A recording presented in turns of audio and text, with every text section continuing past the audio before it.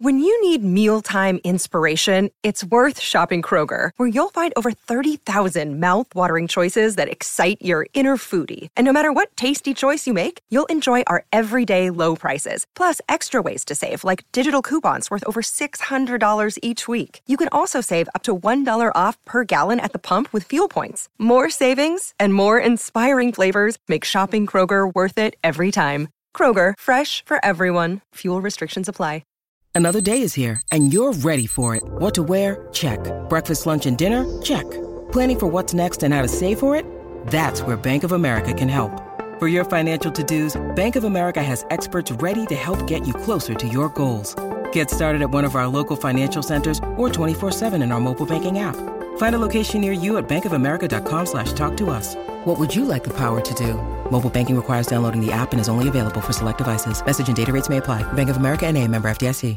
The Tudors Dynasty Podcast.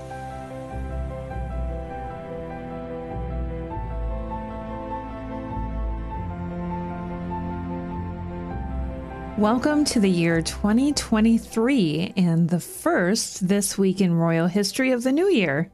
I'm so happy that you continue to return to these weekly episodes because it's been a lot of fun exploring periods of royal history outside of the Tudors. But let's be clear, I still love the Tudors, and this week I am leading off with an important event in the early years of Henry VIII's reign. On the 1st of January, 1511, what we now call New Year's Day, but was not, in fact, New Year's Day in 1511, but still part of the 12th night festivities for Christmas, because New Year's in Tudor times did not occur until Lady Day, which was the 25th of March. But I digress. On the 1st of January, 1511, a son was born to Catherine of Aragon and Henry VIII. He was called Henry, after his father, and maybe his grandfather too. But let's be honest, Henry VIII was a narcissist, so it was probably after him. And the little prince was titled Duke of Cornwall. Little Henry's birth was greatly celebrated by the king, queen, and all of his subjects. He was referred to as Little Prince Hal. And in honor of little Prince Hal's birth, fires were lit and wine was distributed in the streets of London. The prince's baptism shortly followed, and his godparents were the Archbishop of Canterbury and the Earl of Surrey. His godmother was the daughter of Edward IV and Elizabeth Woodville, Henry VIII's aunt, Catherine, Duchess of Devon. Sadly, the apple of his parents' eye, the little Duke of Cornwall, little Prince Hal, died 52 days after his birth. Hall's Chronicle had this to say about the prince's death. The king, like a wise prince, took this dolorous chance wondrous wisely, and the more to comfort the queen, he dissimuled the matter and made no great mourning outwardly. But the queen, like a natural woman, made much lamentation. Howbeit, by the king's good persuasion and behavior, her sorrow was mitigated, but not shortly. Now let's circle back to New Year's being on January 1st, because it was this day in the year 1700 that all of Protestant Western Europe, except for England, began to use the Gregorian calendar, with the year starting on January 1st. Prior to that, the Julian calendar was in use, recognizing, as I previously mentioned, March 25th as the beginning of the new year. England accepted the Gregorian calendar 52 years later, in 1752. I often call her the mother of the Tudors, but maybe the grandmother of the Tudors would be more appropriate, since we sometimes call Margaret Beaufort the mother of the Tudors. Anyway, I'm speaking of Catherine of Valois. Her story reminds me a lot of Catherine Parr's story, a century and then some later.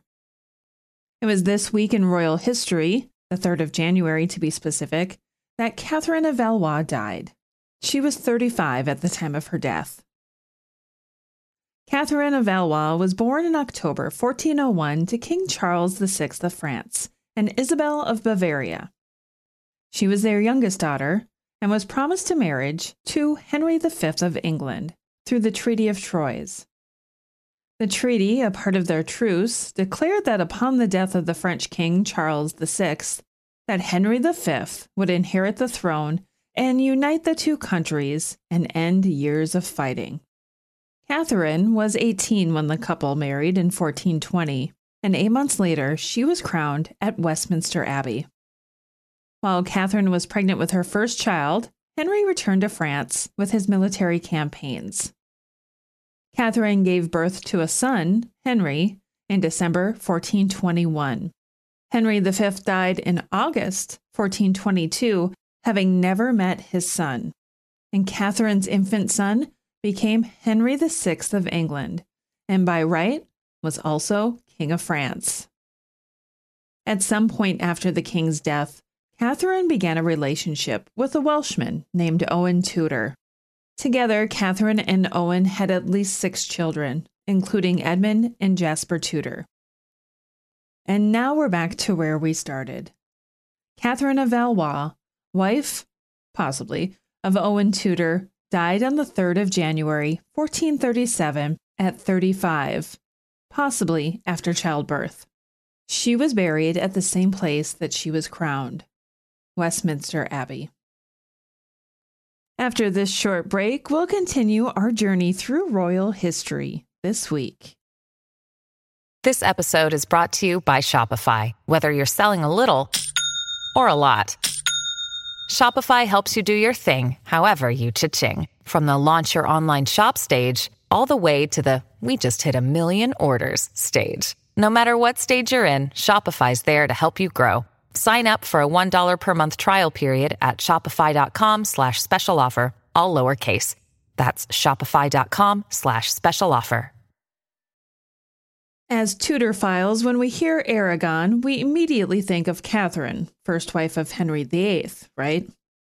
Well, let's step back a couple of centuries to Elizabeth of Aragon, who came from the House of Barcelona instead of Trastamara, like Catherine of Aragon. Elizabeth was born on the 4th of January, 1271, to Peter, future Peter III of Aragon, and Constance of Sicily, in the Kingdom of Aragon. In 1281, her marriage was arranged to Denis, King of Portugal. She was only 10 years old at the time, and the wedding would not be celebrated for another 7 years. The couple inevitably had 2 children together about a decade after their marriage first took place. A daughter named Constance, future Queen of Castile, and a son, Alfonso, future King of Portugal. Elizabeth took an interest in Portuguese politics and acted as a mediator between her husband and Fernando IV of Castile when they signed a treaty to fix the borders between the two countries. She also mediated between her husband and her son in the Civil War, which lasted between 1322 and 24. Legend says that Elizabeth rode a mule to the battlefield and positioned herself between the two armies, demanding peace between her husband and son. Her husband, Denis, died in 1325, and Elizabeth retired to a monastery of the Poor Clare nuns. She was pious since childhood, always helping the poor and sick, continuing to do so as queen. She joined the Third Order of St. Francis and devoted the rest of her life to the poor and sick in obscurity. In 1336, her son moved an army against Alfonso XI of Castile, who was married to his daughter and treated her badly. Elizabeth became a peacemaker again and traveled to Estremoz in Portugal to negotiate with the kings. She was again successful, but became ill soon after, and died on the 4th of July, 1336. Elizabeth was beatified in 1526 and canonized a saint in 1625 by Pope Urban VIII. When we come back from this short break, I'm going to give you a juicy piece of gossip that you will not want to miss. One of my favorite periods of history to research and discuss is the events of 1066. It was on the 5th of January, 1066, that Edward the Confessor died, and threw the country into total chaos. As the last Anglo-Saxon king, Edward ruled from 1042 until his death in 1066. He had no children, so his death triggered the events that eventually led to the Norman conquest. Upon the death of Edward the Confessor, his wife, Edith of Wessex, brother, Harold Godwinson, claimed the throne. But as you can expect, that was not as secure as he had hoped. The King of Norway, Harald Hardrada, was backed by Godwinson's brother, Tostig, and invaded England in an attempt to claim it for themselves. They were both defeated and killed. Godwinson's victory was short-lived when 3 weeks later, he was killed at the Battle of Hastings by the army of William of Normandy.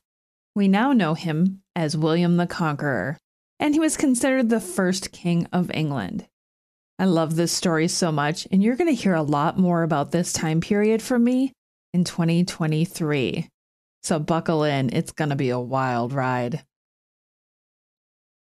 Edward III is often referred to as the king who had too many sons. Now, we have an episode titled just that, where Steph chatted with historian Matthew Lewis about the problems which arose from such a magnificent issue to have. On the 7th of January, 1355, Thomas of Woodstock, later titled Duke of Gloucester, was born to Edward III of England and Philippa of Hainault. He was born at Woodstock Palace, hence his name, Thomas of Woodstock. Thomas was the couple's 5th surviving son. Yes, you heard that right. 5th. Henry VIII, eat your heart out. In 1374, at about 19 years old, Thomas married Eleanor de Beaune, and they had 5 children together. Thomas was a part of the Lords Appellant that successfully rebelled against his nephew, Richard II of England, which significantly weakened the king's power. However, Richard was able to depose the Lords Appellant in 1397, and Thomas, his uncle, was imprisoned in Calais.